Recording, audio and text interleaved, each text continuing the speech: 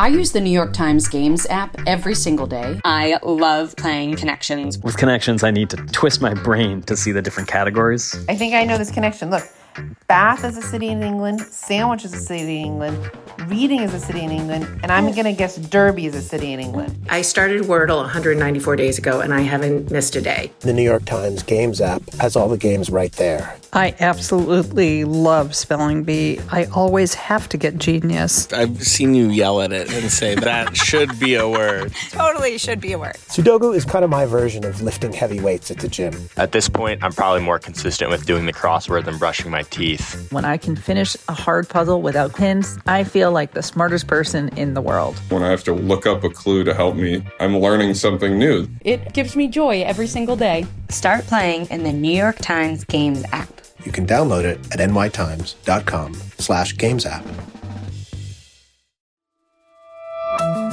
From the New York Times, I'm Michael Barbaro. Here's what you need to know today.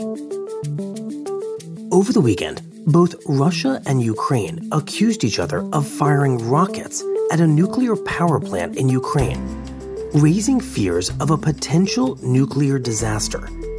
In response, Ukraine conducted emergency drills and handed out potassium iodide, a drug that can protect people from radiation-induced thyroid cancer, to tens of thousands of people who live nearby. The nuclear plant, which is Europe's largest, is now under Russian control, but is operated by Ukrainian workers.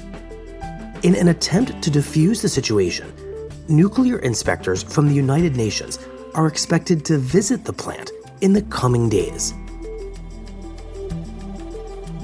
That's it for today. I'm Michael Barbaro. See you tomorrow.